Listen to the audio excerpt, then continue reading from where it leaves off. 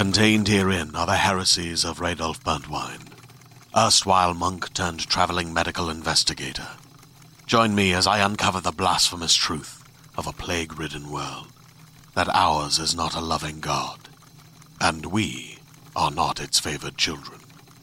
The heresies of Radolf Burntwine, coming January 2nd, wherever podcasts are available.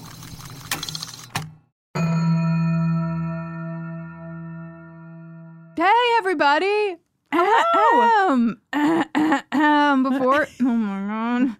Before we get started with this week's episode, we just have to tell you a couple things. Listen, we're both really excited about Trixie, but wow, Jenny, I'm having a time. So let's get them the news so we can get into this, and you can hear Jenny have a meltdown in the intro. Yeah. Okay, so hey, this Saturday, if you're one of our Patreon supporters, I will be playing some buffering songs in a little streaming concert format this very Saturday in the secret Facebook group for patrons only. So please join me if you're part of our Patreon community. And if you're not yet, get on board and come party with me on Saturday.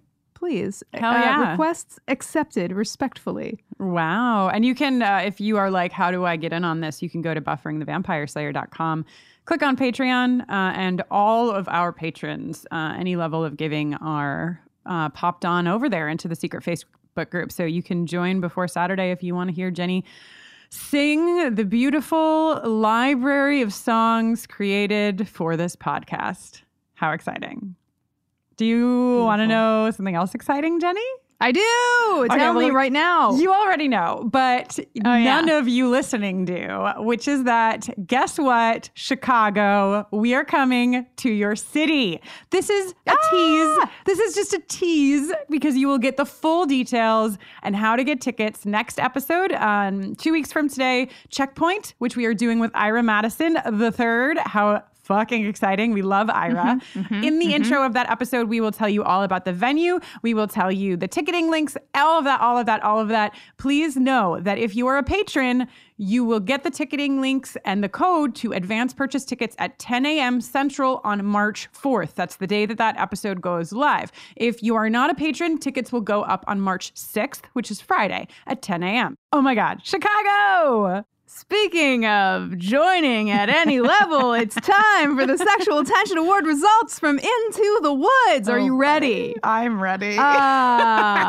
Get some tissues because in fourth place... Oh, the implications of get some tissues in this context. It's wow. Riley and Buffy with 2%. That has to be the smallest percent anybody's ever received in the Sexual Tension Awards, right?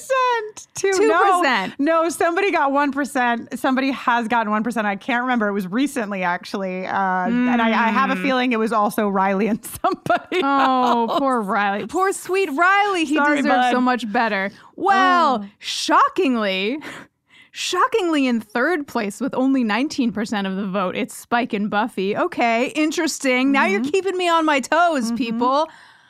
Then, wow, thank you. In second place with 30% of the vote, it's Spike and Riley, Spike and Riley, Spike. Is there a couple name Spiley or Reich?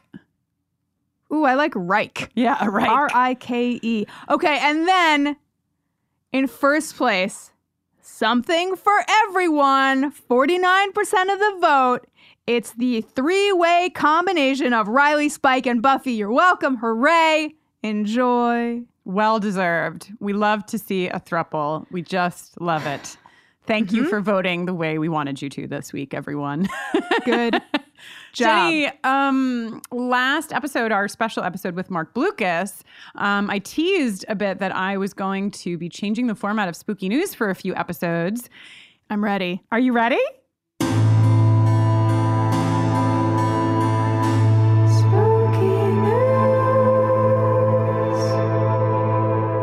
Okay, everyone, this is a story that I wrote on November 30th, 1992. I believe that Oh my God.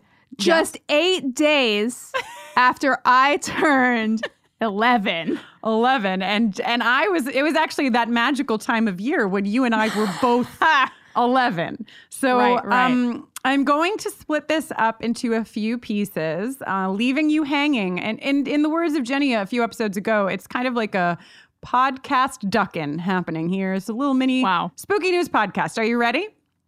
I'm ready. The death of Old Man Seaver.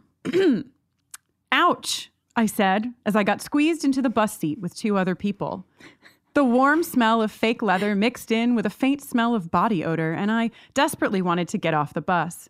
After what seemed like years, the bus stopped at my house, and I pushed my way through the bus crowd. As I made my way towards the door, I saw a face peeking out from a bush that was right next to my house. A lot of people like stand up in the aisles of your bus every time it stops. You have to elbow your way out. Excuse me. Sorry. I'm telling a story. Okay. Please interrupt me at any point, because there's a lot of points in the future when I think you'll want to interrupt me. If it were a stranger, I don't think I would have even begun to tell you about this story. It is a story about the many horrors I witnessed only 2 years ago. At the tender age of 10. It had all started while I was in 5th grade. I was at a birthday party and we were all sitting around the fireplace telling spooky stories. Then someone said, let's tell the one about Old Man Seaver. And for some strange reason, they all looked at me. The titular Seaver. Why are you looking at me? I asked in total shock. It's all written out. I'm just reading it verbatim. Well, said Tanya, one of my friends. See, the story sort of took place in your new home. Parenthetical. What? Parenthetical. I had just moved from Pennsylvania 17 months ago. 17 months ago. It would be improper to round up to a year and a half. Okay, this is the very end of the first segment here. What? I screamed. No way could a horror story take place in my house, I thought. Tanya continued. See, an old man named William Seaver used to live in your house until he passed away. And that's how the story began. Okay. Tune in 2 weeks for your next installment of this horror story that I wrote when Jenny and I were both 11 years old. That has been your spooky news.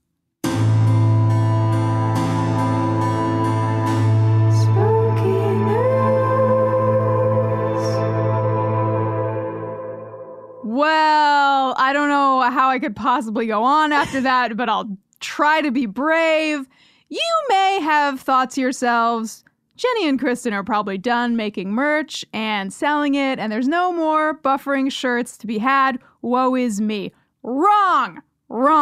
We still have shirts, including a brand new design by Shane Gallard that is so spectacular. It's the freaking snake. It's the freaking snake with the tiny arms. And help, jump in. Yes, the snake with the tiny arms on a shirt for you. BufferingTheVampireSlayer.com. Just click on shop. Yeah, we got other stuff too, but that's really the crown jewel at the moment. You're distracted, Jenny, because you just want to get to Trixie, as do we all. I can't take it. Let's just go. Let's go. This is the most perfect conversation that's ever happened, and also my favorite howl of the entire series.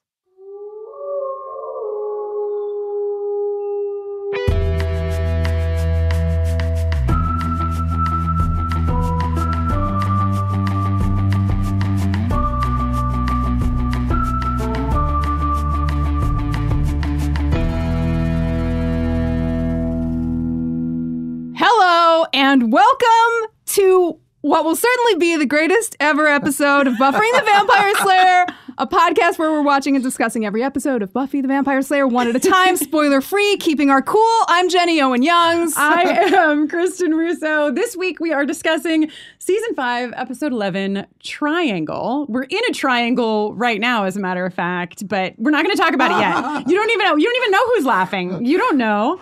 Stay tuned at the end of this podcast every week for an original song written by Jenny, recapping the Buffy episode we are discussing.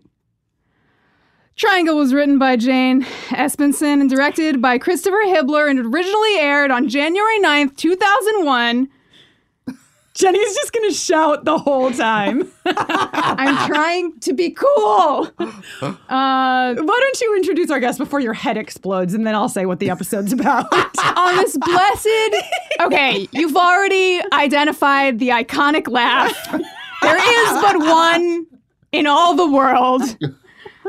She alone has brought you and the globe so much joy on RuPaul's Drag Race via my favorite thing to ever look at and listen to at the same time. Wait, pause, please, because I need them to have the visual that, like, when Jenny gets at her peak excitement, she covers her eyes because, like a cat, she thinks, like, we can't no one see can her. see me. I think her eyes are rolling back. Yeah. So sorry, continue. I just wanted them to This picture is you an properly. intimate moment. You've seen her on you've seen a shiny new documentary called Moving Parts. You've seen her everywhere and anywhere. She plays the auto harp. And she's here with us today, and I will not survive. It's Trixie Mattel. Wow. Congratulations on you. completing that introduction. Holy shit. Wow. Thank you for being here. Thank you for filming just a few blocks from my house. Yeah, anything for you. So if any real fans out there want to murder all three of us, Now's the time. 2 stops. Yeah, we're right here, all in the same room. Yeah. You're trying out, you were telling us before we started recording that you're trying out a new wig for the tour that you're about to go on. Is that? Yeah, I'm really trying to go above and beyond for the new tour. So I designed with my wig stylist a style of wig that has basically like a snap cap. Like there's a base wig and then it has a bunch of wigs that quick change based on what's on it. It's basically inspired by, do you remember that doll from the 70s? Beautiful Chrissy. Chrissy has beautiful hair that grows. There was this doll that you could pull her ponytail and it would grow. So the wigs for the tour are very inspired by that. That is. Wait, could you then retract the hair? Yeah, you could then wind the hair back into the head. Like she had a dial on her back, or you like spun her She arm had a around dial. and her. Okay. So you could pull my it to her God. feet and like brush it, and then you could be like short again and like make it a bob. Wow. Yeah, I mean it's a very Kind of innovative into doll. it, but- Kind of dumb. I have 3 of them, but Like you have them from the original dolls. no, I bought them if like drunk a few months ago. I love eBay drunk is very much like my gig. Wow. I did not say, because I was worried for Jenny's health, which episode this is, in case you don't know. This is the one, according to IMDb, where, while Giles is in England meeting with the Watchers Council, a bickering Anya and Willow mind the magic store and inadvertently conjure up a fearsome troll. Mm-hmm. Olaf, to be precise. Yeah, it's a great episode. It's a really fun episode. You know, it's a good episode when like you said we're doing Triangle, and I knew exactly which episode. Probably didn't even have to rewatch it, but I did. Yeah, let's like start there for a second. What is because we know people have been tweeting at us like, hey, do you know that Trixie Mattel is like a huge Buffy fan? Could you like maybe have her on the podcast? Do you know? Like you are known to Buffy fans as a major Buffy fan. So. Yeah, but I'm also pretty closeted about it, especially since I'm friends with Tom. I'm always like, just don't let him know, you know? Like Tom doesn't need to know that in high school, you know, I had a part-time job where I would buy the box sets of DVDs to rewatch in the summers, you know? Yes. Tom doesn't need to know that. Yes. We won't tell Tom. Yeah, but Tom, I just... if you're listening, turn this off. Yeah, jerk the wheel, flip the car. I remember this episode because I remembered it was, this is right when Riley just left. Yeah. Just went up on his helicopter. The hottest boyfriend she ever had. Oh, boy. Don't you think? This is great. We have a long-standing feud on this podcast. It depends what you like, because he's like a good guy, and I don't know. And I don't like a good guy. Yeah, Okay. some people are into like an emotionally available, very supportive, good guy. good-hearted, not evil, can go out in the sunlight and takes care of you and will take care of your sister and your mom too kind of guy. I know. And he's taken a few really great steps before his demise last episode. But we also interviewed Mark Blucas. You did. Yes. And I was like, fuck Riley. And then we interviewed Mark Blucas and I was like, anyway, Riley's fine because he's so beautiful. Wow, is he even perfect in real life? He's like more, I think he's more beautiful in real life. Was than, he like 6'4" too or some crazy? He's shit? so giant. fucking We actually, tall. you should show Trixie your Is picture. he still in great shape and everything? Oh my I God, bet. he Yeah, strapping, broad of gorgeous. shoulder, blue of eye, the most beautiful smile you've ever seen. We had Jenny compare her hand size to Mark's hand size because is he just? I mean, his hands are huge. Which yeah. you can. The clearest way you can see it is when he puts his hands on Buffy's like rib She's cage like- and like basically could just pick her up Yeah. one-handedly. she's little. She's really super little. tiny. We didn't get there yet, but it really makes a really good moment where like Buffy talks to Dawn as like an equal about Riley being gone in this episode. Yeah. we can talk about it. We They have can that- bounce around. They have that great moment where like, wow, she really is a few years younger, and she really is asking what it's like to have a real relationship problem. And Yeah, because she's like, I mean, it's very sweet. The whole Dawn thing, I mean, we've just kind of uncovered, I guess this episode is the episode where she is starting to put two and two together that like something's up with her. But, you know, we've gotten to this point where Buffy knows that she's the key and Joyce knows that she's the key, and they still treat her like family, which is really powerful. And in that scene that you're talking about, she's like, it'll all be okay. Right? You know, Right. like, I actually don't know, but big sister, can you let me know that, like, when your heart is broken, it can heal? yeah, Which is really sweet.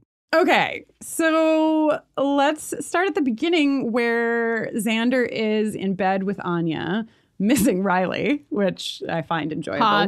We do sexual tension awards on this podcast, and we've been really eyeballing Xander and Riley and their love. So I thought it was very amusing that we opened and Xander in bed with Anya is like, I just can't stop thinking about that time that Riley asked me to borrow a crescent wrench and I didn't give it to him because, you know, he misses his boyfriend. He misses his boyfriend, and also like after the last episode, they like the show needs us to know like Riley's gone. He's been gone for like a little while, and he's not coming back. And like the only way we can, or like a clean way we can get that is from Xander, and also like Anya, so dry, so very dry.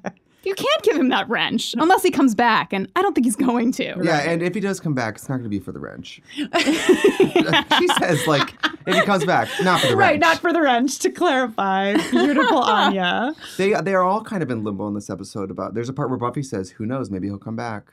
He's not coming back, girl. Yeah. I mean, when somebody leaves on a helicopter, it's pretty final. In my experience. Yeah, a lot of people leaving in helicopters. They've never come back. Okay. Yeah, and then Anya preaches about how like sometimes it's the person, not the boyfriends.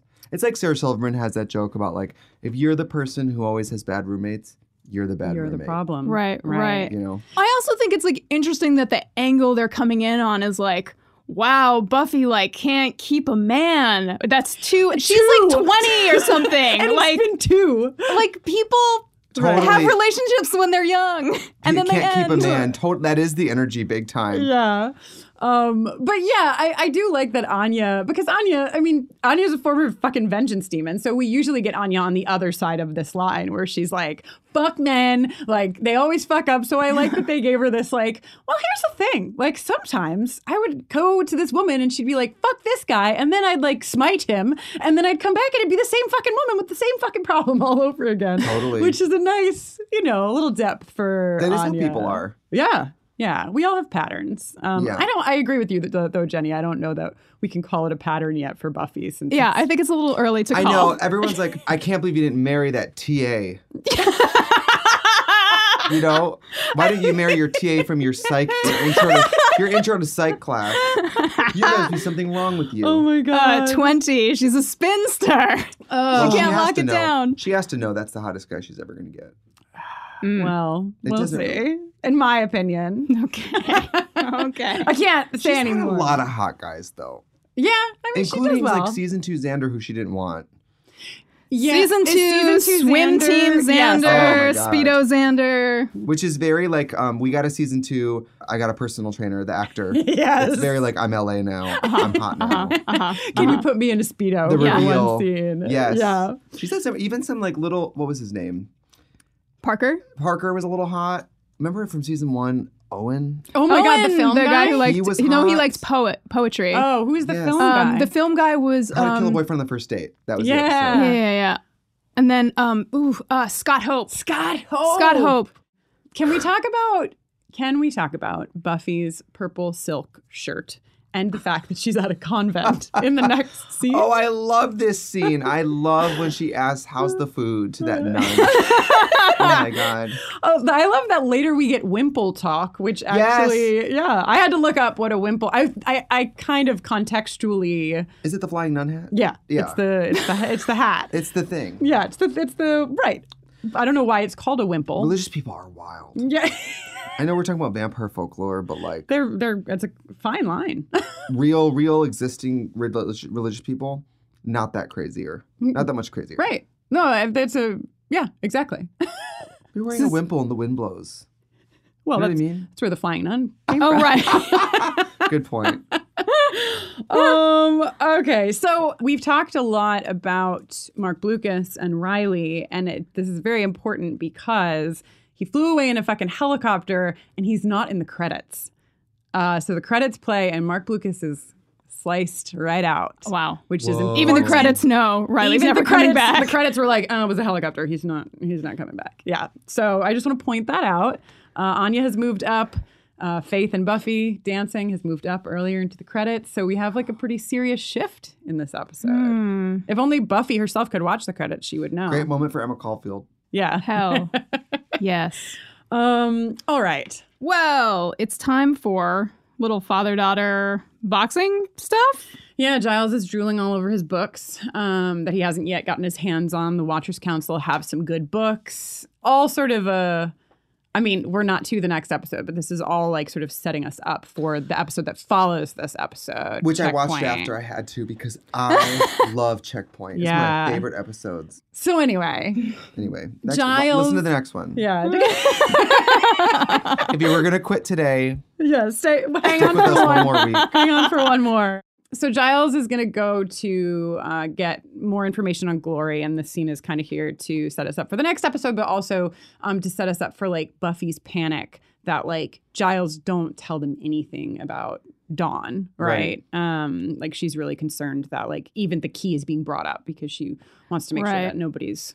Yeah. Well, we got to assume the monks very carefully crafted some Dawn-related memories for the Watchers Council. Yeah, absolutely. I like that. Now they just know that Buffy, their Slayer or former Slayer, has always had a little sister. Mm-hmm. We start to realize, I mean, this is like the preview for Checkpoint and that like, oh yeah, the council's still out there. Doing God knows what. And like, what are they doing with no Slayer? Like, seriously, are they just playing cards? Like, they just play solitaire and like backgammon? You know what's wild What is do that Watchers they haven't had Faith, who is currently in prison right now, right? Yeah, we know that. They haven't had Faith like offed so that a new Slayer could rise that they could then mold and That's a really shape. good point. So honestly, and the fact that they've learned that they can, we've talked about this a little bit, but it's like they've learned that if a Slayer dies even for a moment, another Slayer is risen. Oh yeah, Choke they her could be out. like, Right, exactly. I mean, I wouldn't put it past them. Remember fucking Helpless? Like, they don't fucking care. They don't care. They don't care at all. Yeah. So I don't know. What's going on with them. I love this scene where it's like Buffy clearly like hates the council and Giles is like pornographically reminiscing about their library. Truly. She's like, you get real weird when you talk about the book, Dad. Yeah. Please don't do that in front of me. Anya is like fucking. oh my God, Girl, over the moon. Anya's like, great, leave. Yeah, goodbye. I will see you never. Could you never come back? I love that. I mean, what's one of the funniest things about her character is they gave her this like enthusiasm for retail, which some people really have. You talk to people who own small stores, they are like her. Yeah. They love being at their store every day. I have friends who own a wine shop in my hometown and they're like, we love it. They're like, we're both here every day. We don't even want days off. I'm like, work. It's like satisfying. But also, she's like world's best employee, like, but too far. You know, and that's why Willow's like, I'm going to supervise. And Anya's like, Anya couldn't, it's like a slap in the face that she needs supervision because she's like, but I'm the best saleswoman. Right, because she doesn't understand the nuance. Like, because they're like, yeah, she's like, the you're goal great. is make the most money. Right, make the money, count the money. I am so good at all of those things. She doesn't really understand that like the other side of sales is being kind to the customers. Yes, Giles tells her that she lacks finesse. Yes, and she says that she has finesse coming out of her bottom. She also says she can completely lie to the health inspector and bribe him with money and goods. This scene, she has all the skill sets in place. She just needs it just needs to be sanded down a little bit. Should we play Anya her jingle? Give it. She spent 1 millennium demonically vengeancing, speaks her mind and then some. She's partial to the finer things and down with double boyfriends, oh yeah. Exchanging cash for goods and also services. She'd love to hold the money for ya. She'll hold that cash. Just keep the bunnies far from Anya. Then Willow's like, don't worry, I'll take care of it. And Anya's like, you're talking about me like I'm not here. So rude. But she says it to Xander. She's talking about me like I'm not here. Make it stop. So funny. Have the conversation with Giles privately afterward. There's no need. You do not need to do this in front of Anya. Well, but this is the whole episode. Have you guys ever had a relationship where your best friend and your new beau don't get along? Didn't you write a song about that? Yes, but it from was a different fictional perspective. It was made up. Liar. I was lying. Okay, so She's a liar. you lied. I did. Her life has no dynamics to draw from. Everything's perfect. It's all made up. Yeah. I don't think that I've had this experience. There's got to be a lot of people who, if this wasn't fictionalized, this is going to be a common thing. Yeah. Probably more common for straight people. Well, but Because think you know about how the girl- lesbians. Well, yeah, I guess. But don't you think, if you're best friends with someone, it's very common to think that no one's really good enough for them? Yeah. And True. then if you're the new person in their life, you sometimes are threatened because you'll never know them as long as the other person. Right. You don't have those inside jokes and the history. Totally. I mean, I felt like that a bit when my sister dated this total asshole. And she's well aware that he was an asshole. But it was really hard for me because she had not dated anyone seriously, as an adult person.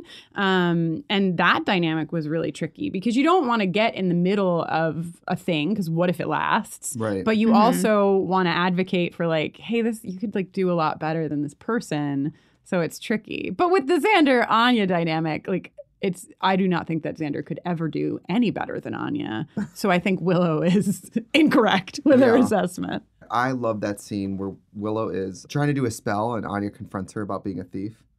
Because that's when the fight happens, right? Yeah, well, it's it's like the seedlings for... Yes. And Willow's like, that's right. I'm a broad daylight in front of everyone burglar. Right. Well, okay, but Willow is a fucking menace in this episode. Willow is. She is stealing. She is literally stealing. And she's doing something purposely while Giles is gone because she knows she doesn't totally have Giles' trust either. That's true. Yes. I had room for Willow with her taking the herbs, but she is a fucking menace outside of that. I mean, she's identifying favorably with the Cat in the Hat. Thank you. That's exactly. I reread The Cat in the Hat. I just wanted to I did some literature study for this. Yeah, I did. I really do a lot of work for this podcast. But the fish is correct in The Cat in the Hat. Right? The fish has a fucking the voice of reason. The fish is like, yo, this fucking cat, you don't even know this cat. This cat is making a mess of the house and your mother is not here. Yeah. So I agree. Willow is a menace in this. And we love Willow. We are big Willow fans, but she's poking at Anya. Well, Xander gets chased out of the magic shop, but then also Tara's also like, I'm not doing this either, dude. Tara?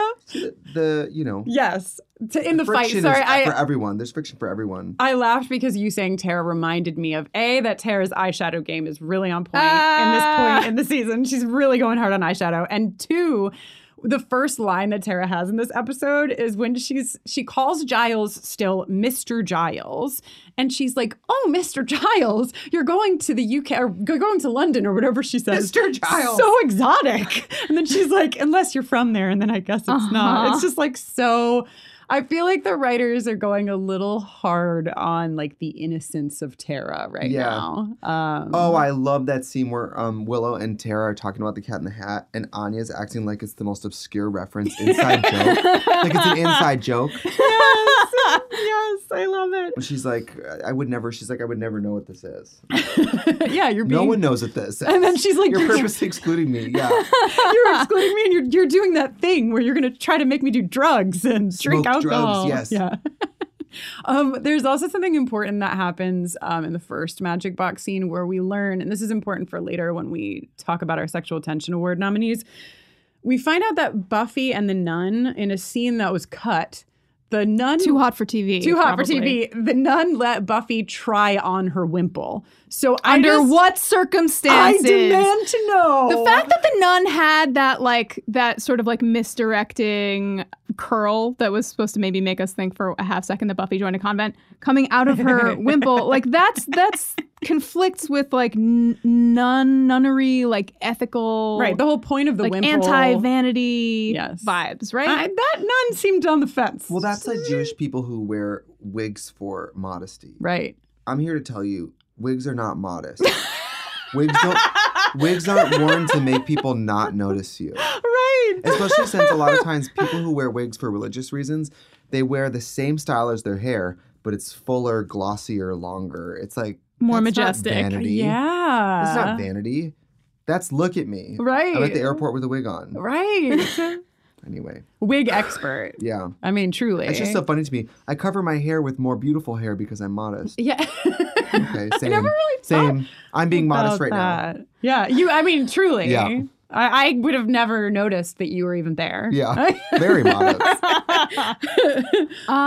So just to be very clear, Xander leaves in some distress. Yes. As does Tara. They are like, uncomfortable with what's going on. And they wisely vacate the premises so that we can go to the Summers house and get the update on Joyce's bathrobe. Right. And we talked about this scene. This was actually the scene that we kind of opened with. I mean, Joyce is out of her bathrobe. The title of Joyce's memoir in this episode is Out of the Bathrobe and Into the Bandana, the Joyce Summer story. Yes. Yes, I love when they're reading her for having a smelly bathrobe. She's so insulted. Yes. It doesn't smell. I have a practical question. When you have brain surgery... They would have shaved her head. Oh, You sure. think? I think. Well, I think part of it is shaved. I think that's what the bandana's covering, But right? not enough. Do I you feel think they like- would have given her more of like an undercut? Yeah, I think. but if only we had gotten Joyce with an undercut. but A what? trendy like, kind of butch undercut. Yeah. Maybe Yeah. she got like some purple in And like there. a cartilage piercing. Yeah. Hell yes. Oh, R.I.P. Pat, but Pat would have loved that. Yes. But like when you have a hole in your skull, when they have to make a hole in your skull to go in and do something, what happens to that part of your skull? Do you just have a hole forever, or do they cover it with a steel Like plate? a plate? Or I think they replace it. Like with the bone, they put the bone back, or I they. think they put it back. Well, we have Ooh. definitely. We have a lot of people pausing right now to Yeah. email us. We Yeah, have a lot someone of will doctors who know. listen. Please let us know. A lot of doctors. Yeah, a lot of- self-proclaimed doctors. Our scientists are all clickety clacking to let us know. So yeah, please let us know what happens to the brain chip that they take out. Not to be confused with Spike's brain It's a chip, whole other which kind is of... actually a fantastic transition that I just did because the next scene is fucking Spike. Wait, before we go to Spike, I just need to tell you one thing that we left out when we first talked about Dawn and Buffy. Talking about Riley, which is that Dawn is wearing a sweatshirt that says "Glamour is my occupation," and it has a tube of lipstick on it. Trixie, your thoughts? I mean, I love something I love about this series is that Michelle Trachtenberg is 35 years old, and they're really playing her like she's like 11. Because I think I heard this somewhere. I think they were originally casting younger.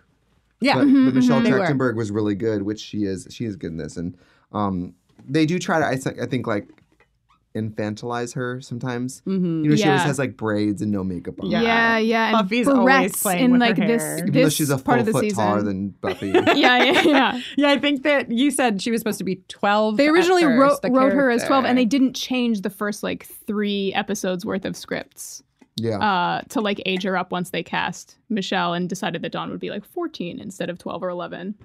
I'm proud of you for reading what that sweatshirt said because I tried and I like tried a couple of times and failed and just gave up. I was like, I can't read what It it called to me. I love the fashion in these shows sometimes, and especially in Buffy. It's like a time capsule. says. Really? It's really amazing. But also, was anybody wearing like the amount of leather pants, Yeah. the amount of like sleeveless silk, like ruffle-throated blouses?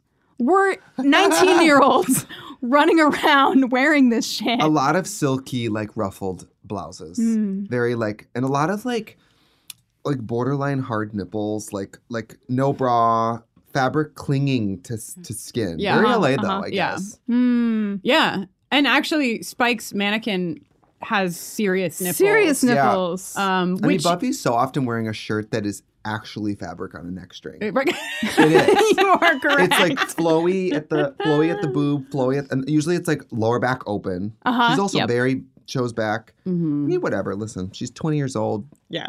What are you gonna do? Wait till you're 40? Do it now. And she's not gonna make it that long. Yeah. She thinks she'll die young. So Right, she's that's like, true. I gotta She's be a gotta hooker get it. now. Yeah. So, so fucking nipple mannequin, which, by the way, now that I've said that, mannequins don't have nipples. Depends on the mannequin. Really? I think sometimes they do. Sometimes they do. I'm so used to just like the boob bulge, no nipple mannequin. But okay, so this mannequin has Store by nipples. store variations. Great. Spike has explicitly chosen the nippled Like mannequin. I bet they do at Victoria's Secret. Oh, okay. I bet they don't at like the Limited too. That makes Oh sense. my God, I hope not. Which is where Dawn shops. Big hard nipples at the Limited too. Yeah. So your 12-year-old nipple. Yeah. You know what?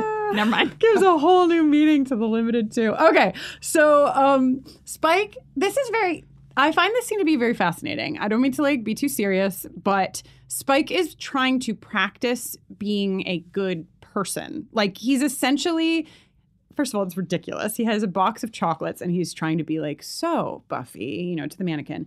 But he gets really angry, flips out. He fucking throws all the chocolates to the ground and then he picks them back up and he starts back at the beginning again. I don't think this is the beginning of this process for him right, at all, he's- right? He's been at this like half the day. Exactly. But I just think it's very interesting for the character because we're just learning, we're only a few episodes into knowing that Spike is obsessed with Buffy in a very unhealthy way. But Spike's had a chip for a long time and he's sort of been like walking this line of like, why are they letting him live? Like, even though he can't fucking kill anybody, like he has evil intentions. He is trying He would to kill people. He if he would. could. Well, and some people feel bad for him, but I love that Buffy's always down to kill him. Like, someone always stops her. Right. But also she hasn't. Yeah. You know? And so I just think that it's important to just put a little pin in this moment because we've seen Spike do a lot, but we've never, I don't think, seen Spike apart from the little pat that he gave to Buffy in Fool for Love. We haven't seen him like trying to change his anger patterns. Yeah, which this is, scene is psycho. right? Yeah, Where he's talking to this mannequin. Also, this one-sided fight he has with her. He's like, I'll insult him if I want to. And she hasn't said anything. She's a mannequin.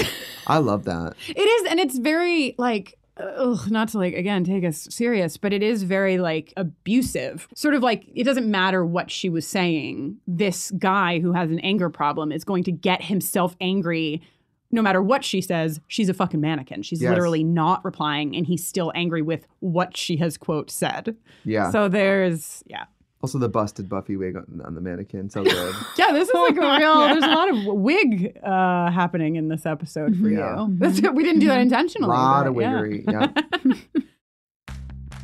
Are you ready to shop? Rakuten's Big Give Week is back. Get 15% back at hundreds of stores, and it's all happening this week, May 6th to May 13th. It's the perfect time to shop for everything on your list for spring and summer, like clothing, outdoor gear, and travel. I know I'm using this week to stock up on some warmer weather essentials at Ray-Ban and Ulta, and I love that Rakuten even helps me save on travel at sites like Hotels.com. Rakuten really is the best way to shop, and you can save even more by stacking cash back on top of deals. Plus, during Big Give Week, that cash back is bigger than ever. With Rakuten, membership is free, and when you sign up and shop today, you get an extra 10% cash back boost. That's an extra 10% cash back on top of the 15% cash back. You won't see higher cash back rates than these. Go to Rakuten.com or download the Rakuten app. Rakuten. Shoppers get it. Hey there, this is Justin Bartha. I made a funny new podcast, King of the Egg Cream. It has the greatest cast in the history of podcasts with actors like Louis Black. I'm torn by my feelings for two women. Bobby Cannavale. You can eat it Or if someone hits you, you can put it on your cut. Melanie Linsky. I wonder what these marvelous things are that look just like boiled chicken feet. Jason Ritter. I can break things and pick locks and kill people. Michael Stuhlbarg. The whole point is to inspire people that they should make themselves better. Ari Grainer. No, don't whet its appetite. What are you, an idiot? Me, Justin Bartha. That's not just any egg cream, that's a Lemke's special. And all narrated by the hilarious Richard Kind. This is the story of Harry Dalowitz and how he rose from nothing to become New York's King of the Egg Cream. So if you like funny true stories, come listen to King of the Egg Cream, available wherever you get your podcasts. I just want to draw attention for one moment in time to the fact that there is, at the cash wrap station of the Magic Box, there's like your, shoplifters will be transfigured and magic happens signage. But then there is inexplicably a little poster for McCabe's Guitar Shop, which is a guitar store in Santa Monica, for absolutely no reason. It's a real guitar shop in Santa Monica. Yeah. Who in set design found that? Is it and was still like, a guitar shop? Yeah.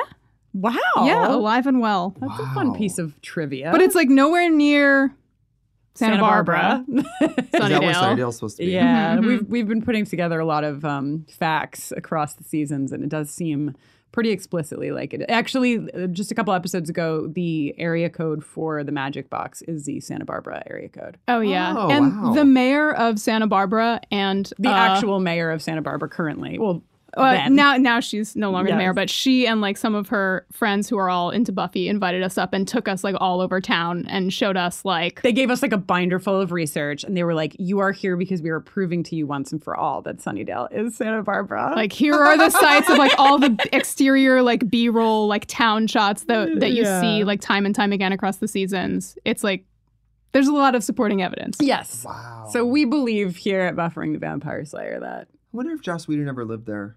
In Santa Barbara? A lot of people write about places they've been. Yeah. Like in It, which I read this year, Derry is supposed to basically be Bangor, Maine, because Stephen King lived in Bangor, Maine. That makes sense. Did you read that book? Oh, hell yeah. Crazy. Way too young. So way too young. Yeah, my Stephen scary. King phase was like, I was like 13 and 14. And like, everybody has read It when they were like a kid, and I didn't read it till now. And You're so lucky. Yeah, it was manageable as an adult. It was manageable. But still pretty bad, right? Still pretty intense. I didn't read, I actually have not read it. I read, scary. Yeah. And long. I read Misery when I was a kid, and that was fucked up. And I read Dr. Sleep this year, too. Oh, I've never read that either. Great. I haven't read that one either. Anyway. But he probably lived in Santa Barbara or something else. Why would he purposely pick that? Yeah, I don't know. Huh. Maybe it's cheap to get B-roll there. Maybe. Okay, so now we're at the Magic Box. Yeah, now we're at the Magic Box. Willow is taking ingredients off the shelf.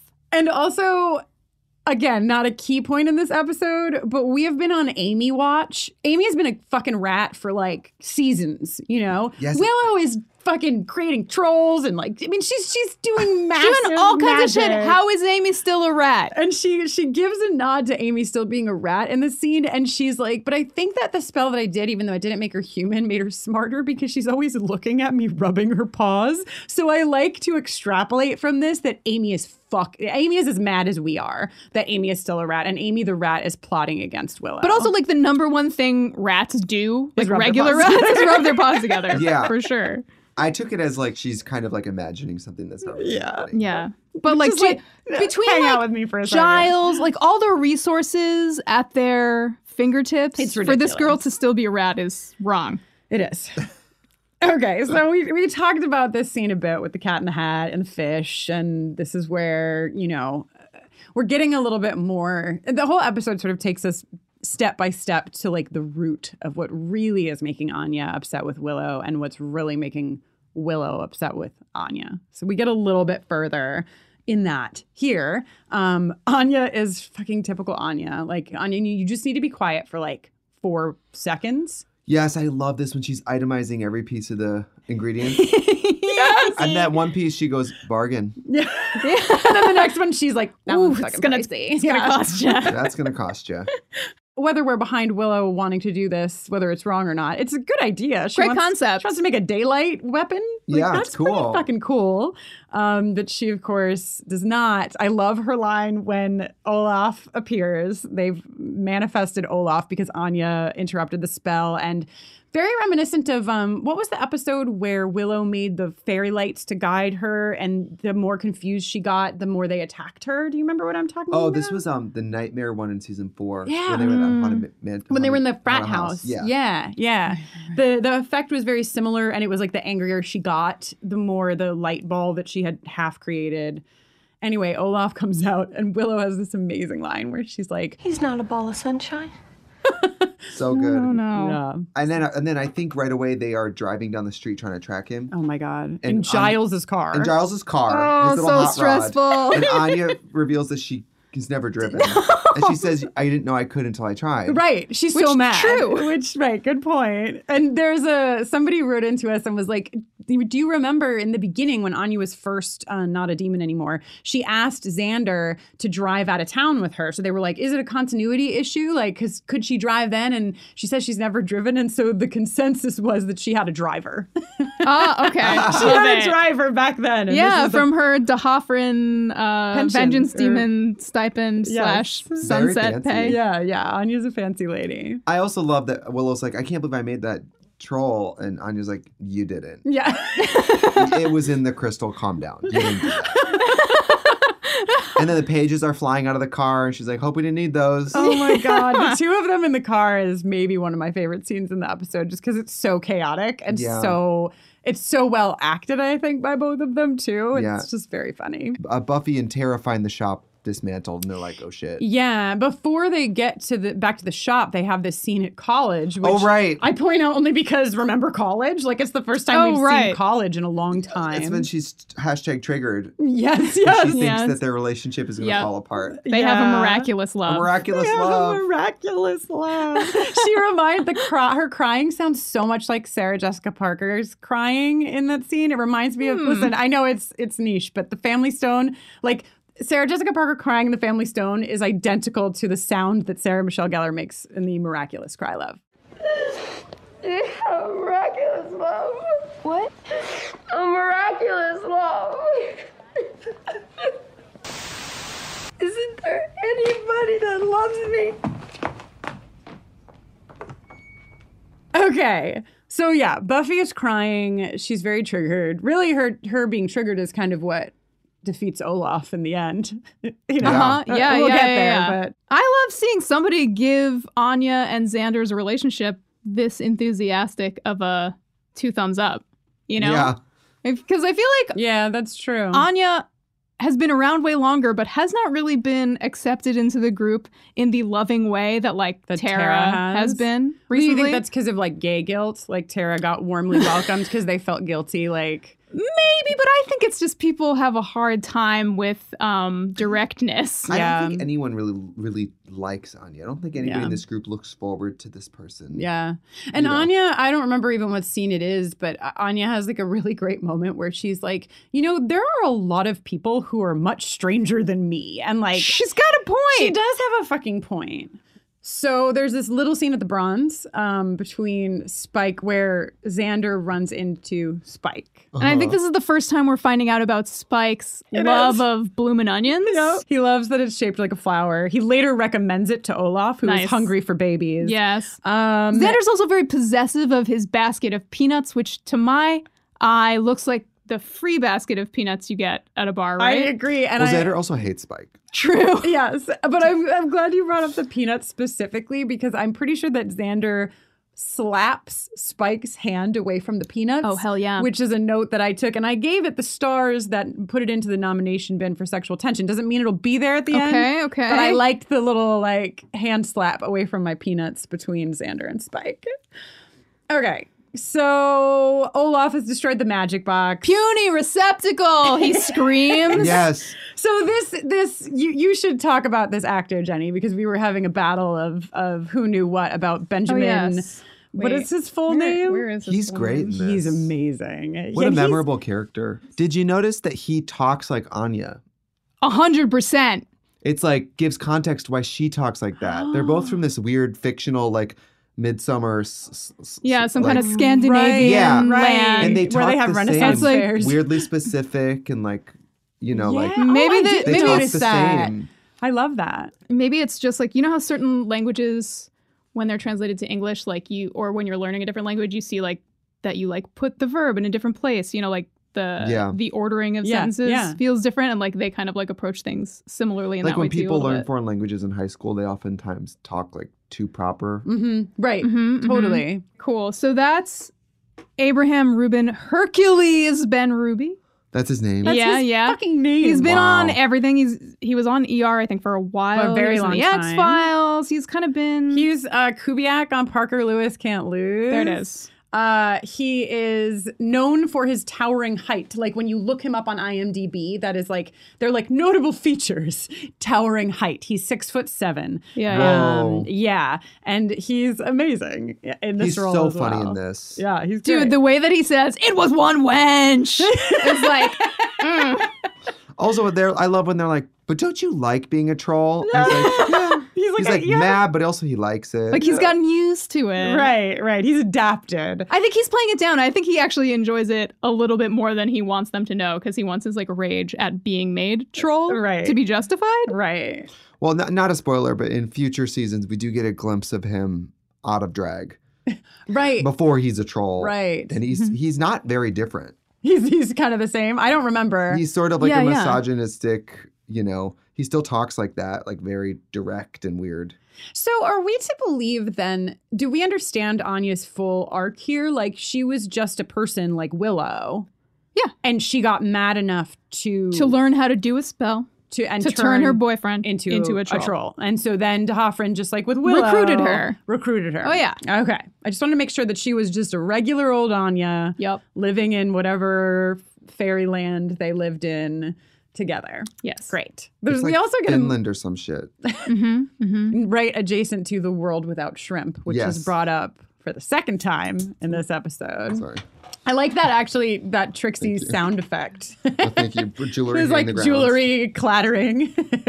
So, Spike and Xander playing pool, venting about people not understanding their significant others. Relatable. Fucking, yes. Do you think this is gay?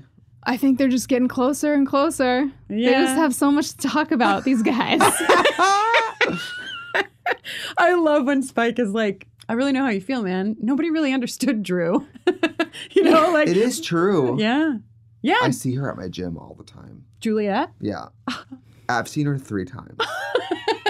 Wow. Have you ever said hello? No, I mean, she's at the gym. She's doing her thing. She's a very... That's true. The gym is a bad She has place that movie star thing where she's, very beautiful and very odd looking in person, because she really has like... like people who are really beautiful on screen oftentimes have like really big eyes, really big cheekbones. Right. And Like exaggerated features. Whoa. Yeah, totally. And she's so thin, and so she's always just doing her thing, staying in shape. She looks great. She's amazing. Okay.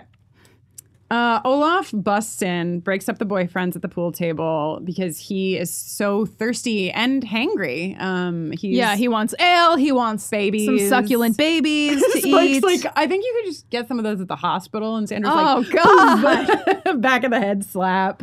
So this is like fun. I mean, I don't know, whatever. Fucking Olaf wants to like pillage the town of Sunnydale and eat babies. So if you're taking it literally, it's not fun, but it is it's a very fun. And then there's this fabulous reveal of when Olaf says, "You're just like when we were dating." It's and great. Everyone's like, record scratch, fucking. It's great. It is. And Xander's like, what? So it's like Willow's fault that this troll's out of the crystal. It's Anya's fault that this troll exists. Right. Now it's everyone's problem. It's everyone's fault, So it was a joint effort. Yeah. Right. They can share the blame. Okay, so Olaf also hates witches, we learn. Willow is really struggling to get her spell out. She's like trying over and over again. It's not working. Olaf knocks the whole fucking balcony down. Which that's right. Yeah. That happens a lot at the Bronze. Yeah. They should probably rethink something. Like, this is a place maybe where steel construction. The Bronze, where they've been going since they were in high school. sophomores in high school. It's everything. It's a coffee house. It's a music venue. It's a nightclub. They get some fabulous. I know. There's no musical guest this episode. I don't think, but they have some incredible music. Yeah. They seriously do. And like 20 people show up for like Chibo Mato, who we've seen. Michelle Branch, who cares? 5 people. Charmed did the same thing. Were you a Charmed fan? Yeah, but I was just talking to my boyfriend about this. People who live in the fantasy that Charmed is as good as Buffy need to get real. I agree with you. I know a lot of people who think it's better. Seriously? Dead serious.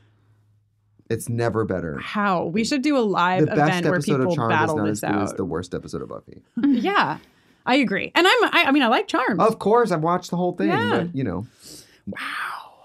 Okay, so Spike is like trying to fucking show off by not devouring the victims of the fucking and is brides. shocked that this fails to impress He Buffy. has a really creepy fucking moment. I mean, he's creepy. He's being creepy. He's been being creepy. I love it. And he goes, you really want credit for not feeding off a dying person? And he's like, what does it take? Like, what does she want from me? But he I think a little bit before that, she falls on him. And he doesn't he's supposed to be helping with the battle, but instead he holds her for an extra second, and it's like, sir, excuse me, sir. Yeah. Anyhow, Buffy basically gives her battle orders, and she's like, Xander, follow Olaf. So now we wind up back at the magic box.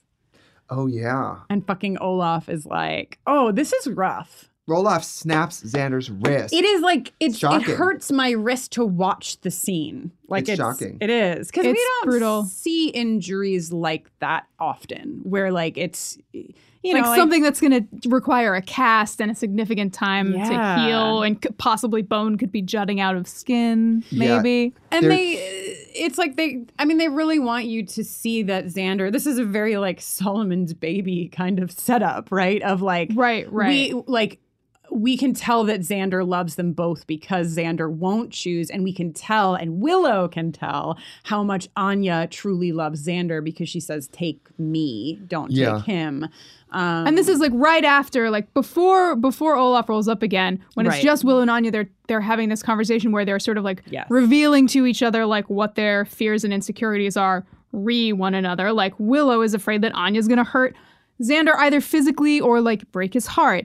And Anya is afraid that she's never going to be truly accepted by the other really important people in Xander's life. And they're gaining a little common ground, and then Sorry, I'm laughing because in that exchange, it's a very important exchange, and I'm with you. It's also where Willow says to Anya, did you get your 1,000 years of hurting men gold watch? Which I feel is just very enjoyable. And 1,000 years, you hope it'd be better than a gold watch. I agree. Yeah. I agree. But to me, and a little below the belt. And I think her concerns are kind of warranted. It's you have a history of fucking guys up. Yes. Of course I'm concerned. Right. I agree. I just liked the watch. Of course. So funny. And then they're so good at writing in this. They always come up with this supernatural problem that parallels the real life problem, right? They're asking him in the beginning of the episode to choose a side, and now he has to choose which one of them lives or dies. So good. They do such a good job of that. There's so many parts in this episode where if you took out the supernatural part of it, it could be a real fight. Mm-hmm. Well, that's obviously we all know this, but that is the beauty of this genre of show, and what this show does so well, better than maybe everyone in this room agrees any other supernatural show, is that it takes that and it lets you drill down even further to the point. It's all those people that you were talking to through the microphone earlier, have you ever been in this position? I feel like a lot of people have. It's well, those people don't get to have this blowout of a situation to really get down to the bottom of it all and to see the truth. Most people in day to day are never going to get to this truth, and they're just going to be fucking pissed and not have a good relationship. But these guys, we see them get deeper because we get the supernatural to get us there.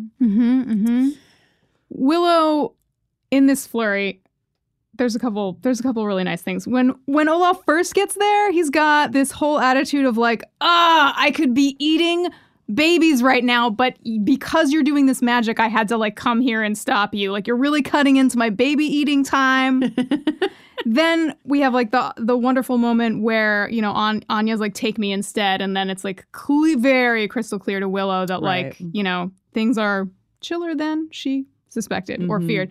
And then Willow makes the cash register disappear. So funny. Not for the first time. That's true. It's the second time. So funny. And then they find a beautiful way to each like lean into their strengths and team up to defeat Olaf.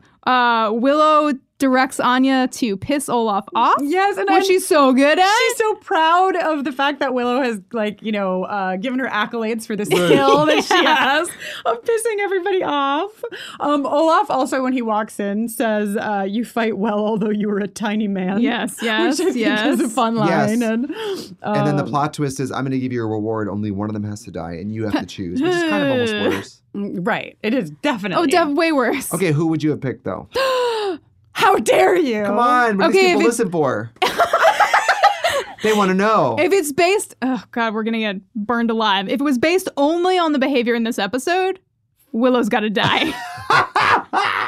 I'm not. I pay for the ingredients. The lesbians would like a word with you. No, I'm fired. Oh, I'm glad you brought that up, actually. This is a very important episode for Willow and a great way for me to distract from the choice I will never make.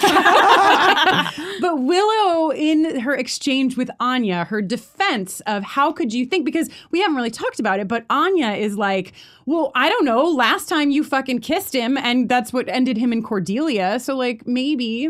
And so fucking Willow is like, hello, gay now. Like her whole argument against like why this wouldn't happen is that she's gay now. So she's not attracted to men. And I'm sorry to bring you into this, Trixie, but this is the episode that you're on with us. And we have had people at us for quite some time. This is a very heated debate because we've seen a very meaningful relationship between Willow and Oz. And we're seeing a very meaningful relationship between Willow and Tara. Right. And so people have wanted to know our opinion for a long time, but we haven't been able to talk about it because it would be a spoiler. What do we think about the fact that Willow self-identifies as gay? And this is where it happens. Discuss. Identity's fluid. As long as Willow's like getting it good, like who gives a shit? She used the word, not us. Well, that's where my opinion and the time comes in. indicator. Go ahead. No. I mean, I just think of it as shorthand. Basically, when you say you're straight, what you're really saying is, that's my go-to. I'm primarily interested in. Fair. It doesn't really mean like forever. It doesn't mean, kind of just means today. And I'm there with that. Like, I say I'm gay, and that doesn't really, you know what I mean? Like, it's not very true in the sense of like, you know, whatever you might take gay to mean. But Willow is using it as the reason she wouldn't be attracted to Xander, which I think is important. Here's my opinion. If these are real people and Willow is saying I'm gay, then she's fucking gay. Like you said, she is what she says she is. But this is also a writer's room. And so I think that a lot of people who are very frustrated about her being written as a character who says I am gay now is that we have a lot of people who listen who identify as bisexual and who constantly feel erased because if they're dating a woman right now, then their bisexuality is erased. Or if they're dating a man right now, their bisexuality is erased. So I think that it's at least important to point out that this is a writer's room choosing to make Willow gay because she's now with a woman rather than like real life where Willow's like, you know, I'm gay now, which is fair. We always knew she was a little gay. Like, do you remember in the, yeah. was it The Wish? Yes. We always knew that she at least had an idea of it. Right. A lot of people don't realize till late in life. Yeah, and they just don't get the shine in you know, they're not in the CW having a storyline as like a 35-year-old becoming gay. Right. It's always like a 12-year-old crying. Right. You know? So, you know. So we'll, you know, just for you, for those of you who've been waiting for this. Besides, who turns lesbian and then goes back to straight? Nobody. Okay. The other way around, maybe. But like, nobody's going like, lesbianism isn't what it's cracked up to be. They're like, oh, never mind, this is fierce. This is amazing. Yeah. Really, I think. I mean, plus, if you look at the type of relationship she has with Tara, we're talking about her high school boyfriend. Yeah. And we're talking about her adult woman first real relationship. The gender is almost not important because the relationships are different. Very different. The depth is different. I mean, it is like a soulmate situation with Tara.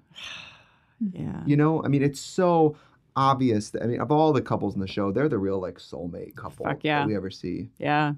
Where it's like Yes. they're just meant to be together. I agree. Oh, We love I am so them. gay for them. Oh, God. Right? I mean, they I were... think we already have it. Oh, was this family where they're slow dancing and they're floating? Oh, God, my yes. God. I know. We like wept through that episode talking That about episode's that episode. amazing. It's so fucking good. Sorry that I derailed That us was that episode. to talk about sexuality, but that's my responsibility. You're all Sure, welcome, sure. and I'm sorry.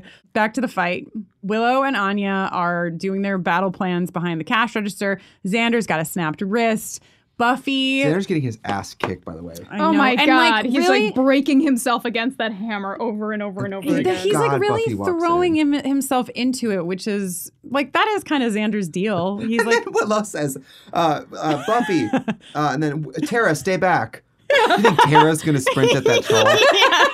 Terry, if you watch Terry in this scene, she is just like at the door of the magic box, like with her back against it, just watching, standing like stock still for so long. You'd think she'd maybe throw some of her witch knowledge into the bin here. I don't think that she's like as confident or like ready to get She involved just in that started way. wearing eyeshadow. That's She's true. really That's finding herself. true. Baby steps, She's Kristen. finding herself. One thing at a time. So yeah, Buffy, Anya's like, the power is in the hammer. So Buffy gets the hammer and then goes back to Olaf, And who's then gets hit again. Oh my and God. Anya goes, oh, by the way, he's still a troll. Yeah, he still has fucking strong. strength, obviously. So. Also, I was watching with the closed captioning on, and when Buffy pulls Olaf's arm up behind his back, the closed captioning is in brackets, ligaments tearing. Oh, God. Yeah. Who did the closed captioning? I don't know. Gross. Buffy whoops his ass pretty fast. Yeah. Yeah. And then Willow, right, poofs him Back to... into the crystal. She But thinks. first, before Willow can poof him away, Olaf dares to say that their love will never last. He calls Xander ludicrous and far too breakable, which, like, okay. Fair, yeah. It's a good And then assessment. Buffy's like, love is real. And then she beats him into submission. And then the poofing. It's a fun way of coming off of Into the Woods because they want to show that Buffy is struggling with this, and I love the way that they do The it. comedy of it. Yeah, that they like let us have an enjoyable, fun, funny episode, but they still get to the point of like Buffy's struggling with this. She's not struggling like she struggled when Angel left. No. It's also very her style to hit something to cope. That's always been her Oh, thing. yeah. Action. You know. She's an action girl, Yeah, remember just a couple episodes ago when she was pounding that rubber snake face? Yes. Oh my God. Beating the hell out of it. That completely realistic. Very realistic. Yes. Right at the cutting edge of available technologies. And then she gets this cool hammer out of it. Yes. And who knows, we might see that again someday. I mean, it seems like a good weapon, so perhaps it will So heavy. come back. Also, not to talk about a GIF, but I'm going to talk about a GIF. There is like the most frequently used Buffy crying GIF happens in this episode, and it's wet. Pigtails, wadded up tissues. Oh, yes. Yeah, she's like, you guys are so good together, and you're alive. Beautiful and she, alive. Yeah, she puts her sort of face into a tissue. I and love cries. emotional Buffy. Yeah. How funny to make it comedy and not just boo-hoo. It Yes. would have been a little exhausting for her to be just moping the whole episode. Agree. That's why I really like how and they she's treated it. Everything is sort of through the filter of her like looking at her friends' relationships and like actually kind of uncharacteristic for Buffy, like processing her pain, but like in a productive way, worrying about her friends. Usually she's very like inward focused. Do you think that's really an interesting observation? Because the whole assessment of Riley, like basically what she's facing right now is that Riley said she was not open and was not able to do Right. X, Y, and Z. So it is interesting. Is it too early to ask this? Never. If you were the Slayer and the key was the only way that the world was going to end, you'd kill Dawn, right? 'Cause I would kill Dawn. I'm just saying. Is that like, dark? given I've thought the about choice- this every time. I've thought about this. She killed Angel. What's the did. fucking difference? Like, Oh, but it's her sister, not like. I listen, I would have walked in. I would have said, Dawn, what are you doing? Bam! Elbows like, I mean, I would have made it quick. Wait, so who would you choose between Willow and Anya? Oh, While we're killing people. Yeah, while you're killing everybody. Willow. You would kill Willow. Yes. Everybody's killing Willow. You saved the lesbian, but also you, she's been friends longer. Yeah, I wouldn't kill Willow. Anya's like I don't- 1,000 years. I She's wouldn't had a good survive long because I would kill no one and I would just be killed. That's my problem in life. Anya's already lived forever. That's true. Yeah, Anya's had a good run. She's had a good run. I would also not kill Dawn. I'm sorry, everyone. It's just not my way. I guess you're just a really good person. I'm just such a good person. Yeah. Well, it's a good thing that we aren't the Slayer. I guess you're fine. You would have killed Dawn? I mean, I would at least have thought about it. When I heard that Dawn was the key, I would have killed her. Okay, so speaking of Dawn, this is how the episode. So Olaf is poofed away until we think maybe, Willow is like, I'm not really sure. It's kind of like throwing a bee at a puppy. Yes. As you do. As you do all the time. And the immediate threat is put to rest. But of course, we have our larger arc of season 5. This is not the point of the scene, but I want to give a shout out to Michelle Trachtenberg's fishtail braids because they're fucking beautiful.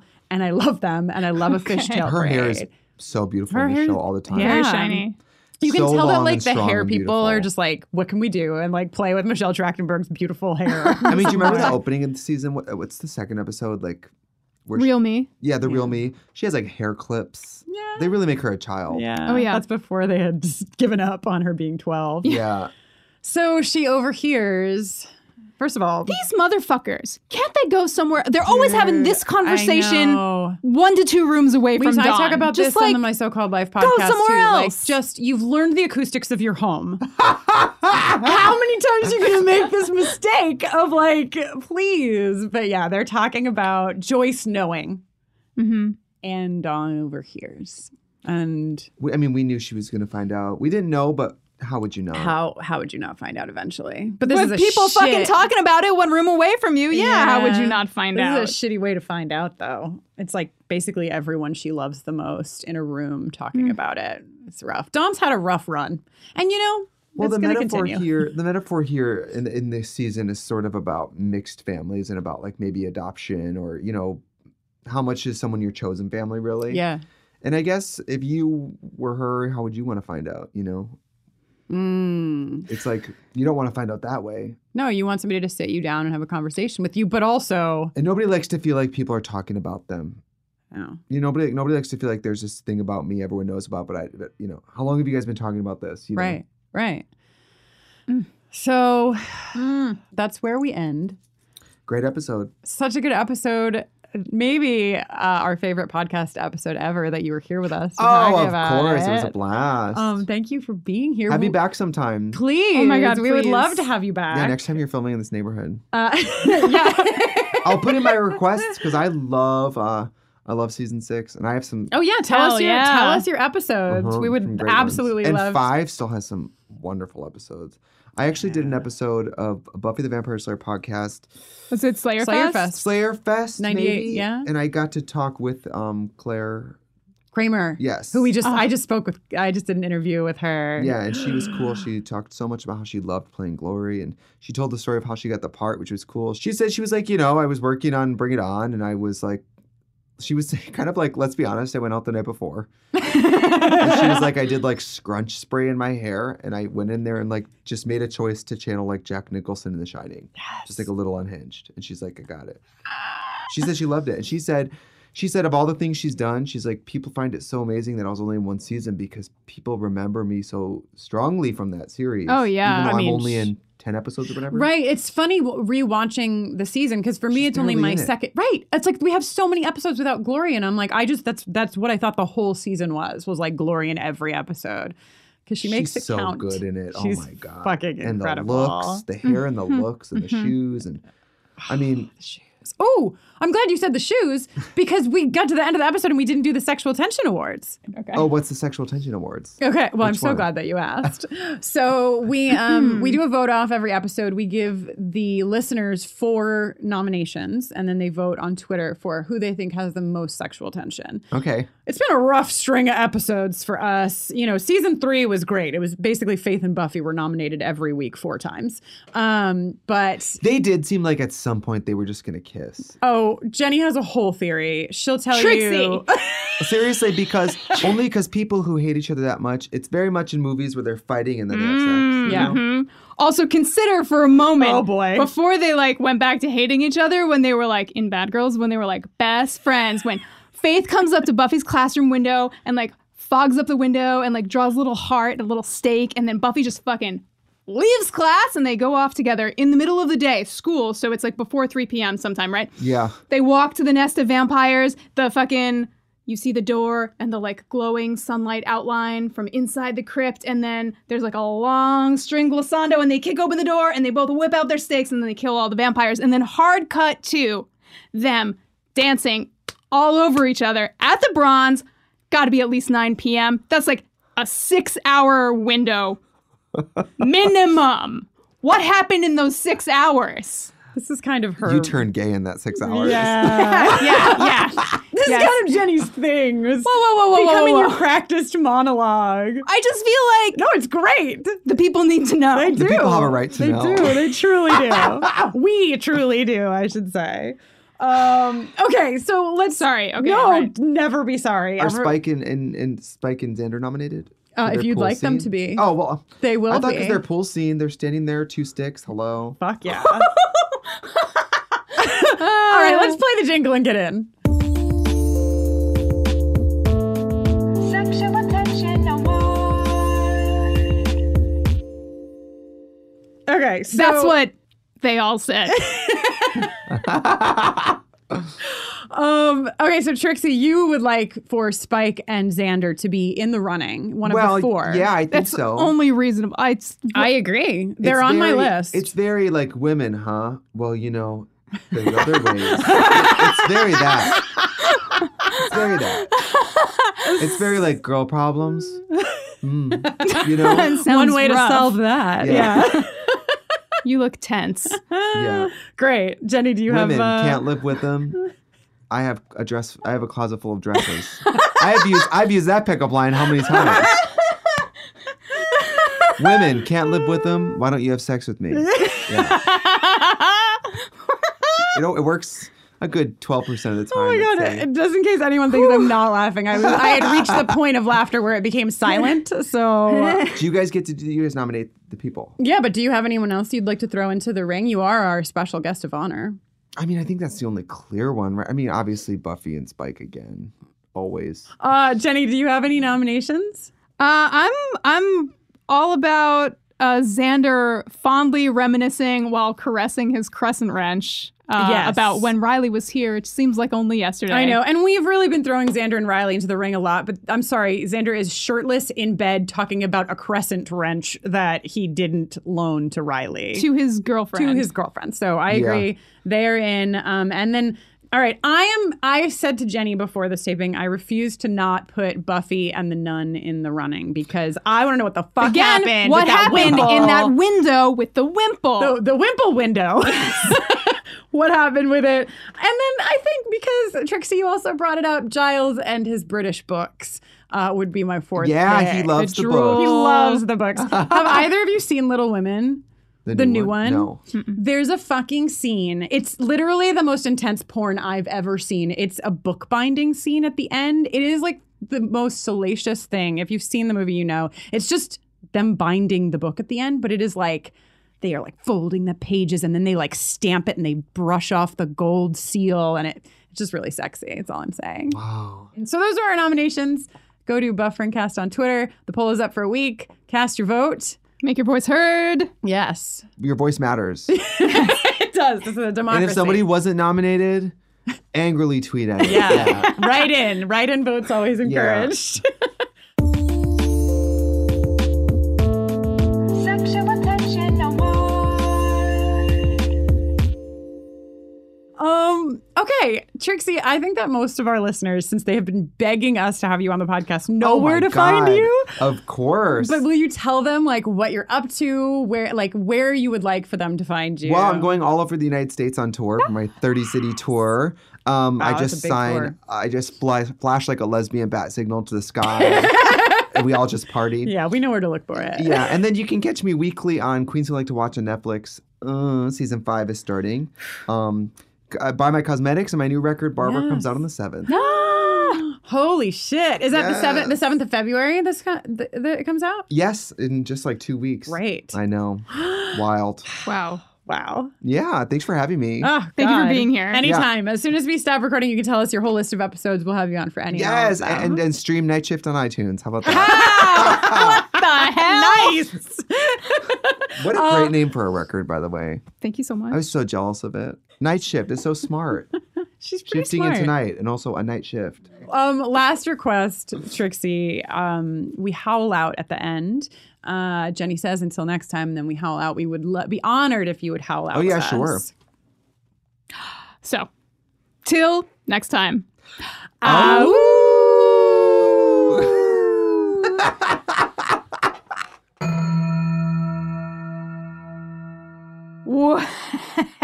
Hell. We've barely survived. Truly. We barely made it out with our lives. Wow. Reality is coming unwoven at its fragile edges, but still we must tell you that I'm Jenny Owen Youngs. When I'm not making this podcast, I make songs. You can hear some of them at jennyowenyoungs.com and learn more about my musical endeavors. Also, I host another podcast. You can listen to me talk almost as long as I talk on this podcast about a different, tiny, petite, blonde protagonist named Veronica Mars. That podcast is called Veronica Mars Investigations, and you can find it wherever you find fine podcasts. Hell yeah. I'm getting really attached to hearing you say petite. I just want you to know. It's becoming Well, like a very I satisfying... spend months and months of my young life working at Petite Sophisticate, as you recall. Okay. We'll save that for another podcast discussion. In the meantime, I am Kristen Russo, and you can learn about what I do over at my website, KristenNoeline.com. That's KristinnNoeline. Namely, I do work with LGBTQ communities, but I also just finished a wonderful journey on a little podcast called The Boiler Room, where Joanna Robinson and I talked about all 19 episodes of my so-called life. And guess what? This week we put up a little surprise, an interview with Winnie Holtzman, the creator of the show, which is so fun. So go on over there and check that out. Also, yeah, really special. Also, spoiler alert, Joanna read Winnie a message from me and she cried. So go listen to it. Go listen to it. Okay, what about us? Where can they find us, Jenny? Well, Buffering the Vampire Slayer is on Twitter, Facebook, and Instagram at BufferingCast, and you can email us at bufferingthevampireslayer@gmail.com. Yes, and lastly, before we roll on into the wonderful song, Get Ready for a Bop, we want to let you know that you can support the work that we do here. You can join our Patreon family, bufferingthevampireslayer.com. Just click on Patreon. You get tons of things. The songs, speaking of bops, you get the songs in advance. You get to join the secret Facebook if you're into it, the Slack group if you're into it. There's book clubs, there's concerts.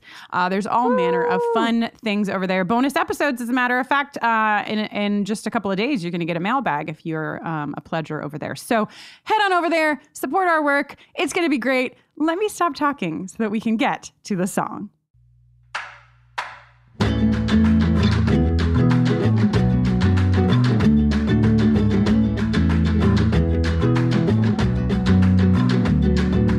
Oh, oh, Xander in the middle. Oh, oh, Xander in the middle. Oh, oh, don't make Xander choose. My watcher took a trip to the land of tweed and scones. But when Giles is away, which is gonna play, you know, and get a load of the great big green skin hungry troll. With a thirst for meat and a hatred deep of puny receptacles. Oh, oh, Xander in the middle. Oh, oh, Xander in the middle. Oh, oh, don't make Xander choose. Oh, oh, Xander in the middle. Oh, oh, Xander in the middle. Oh, oh, he's got so much to lose. I might not have the best dating history, though I'd never swipe right on a big green guy who likes to eat babies. But Anya, I feel ya, we all have some exes we'd sooner forget. It was just one wench. Oh, oh, Xander in the middle. Oh, oh, Xander in the middle. Oh, oh, don't make Xander choose. Oh, oh, Xander in the middle. Oh, oh, poor Xander in the middle. Oh, oh, he's got so much to lose. Who'd wear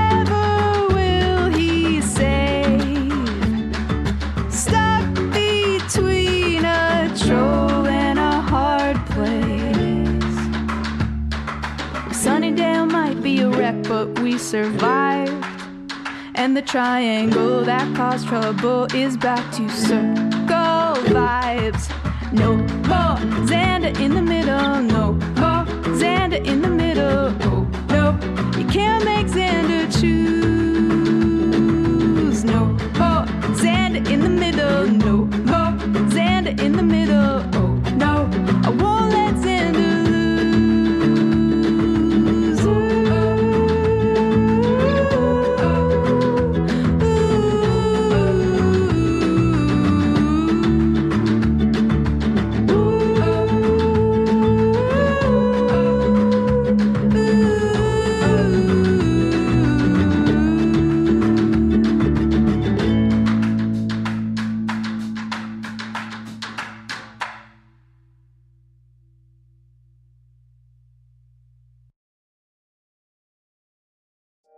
Hey folks, I'm Yen. And I'm Nat. And we're the hosts of Comic Sans, the podcast about comics for those who are sans knowledge. Comic Sans is a show for people who know nothing about comics, like me. And people who love them, like me, and want to learn more about them.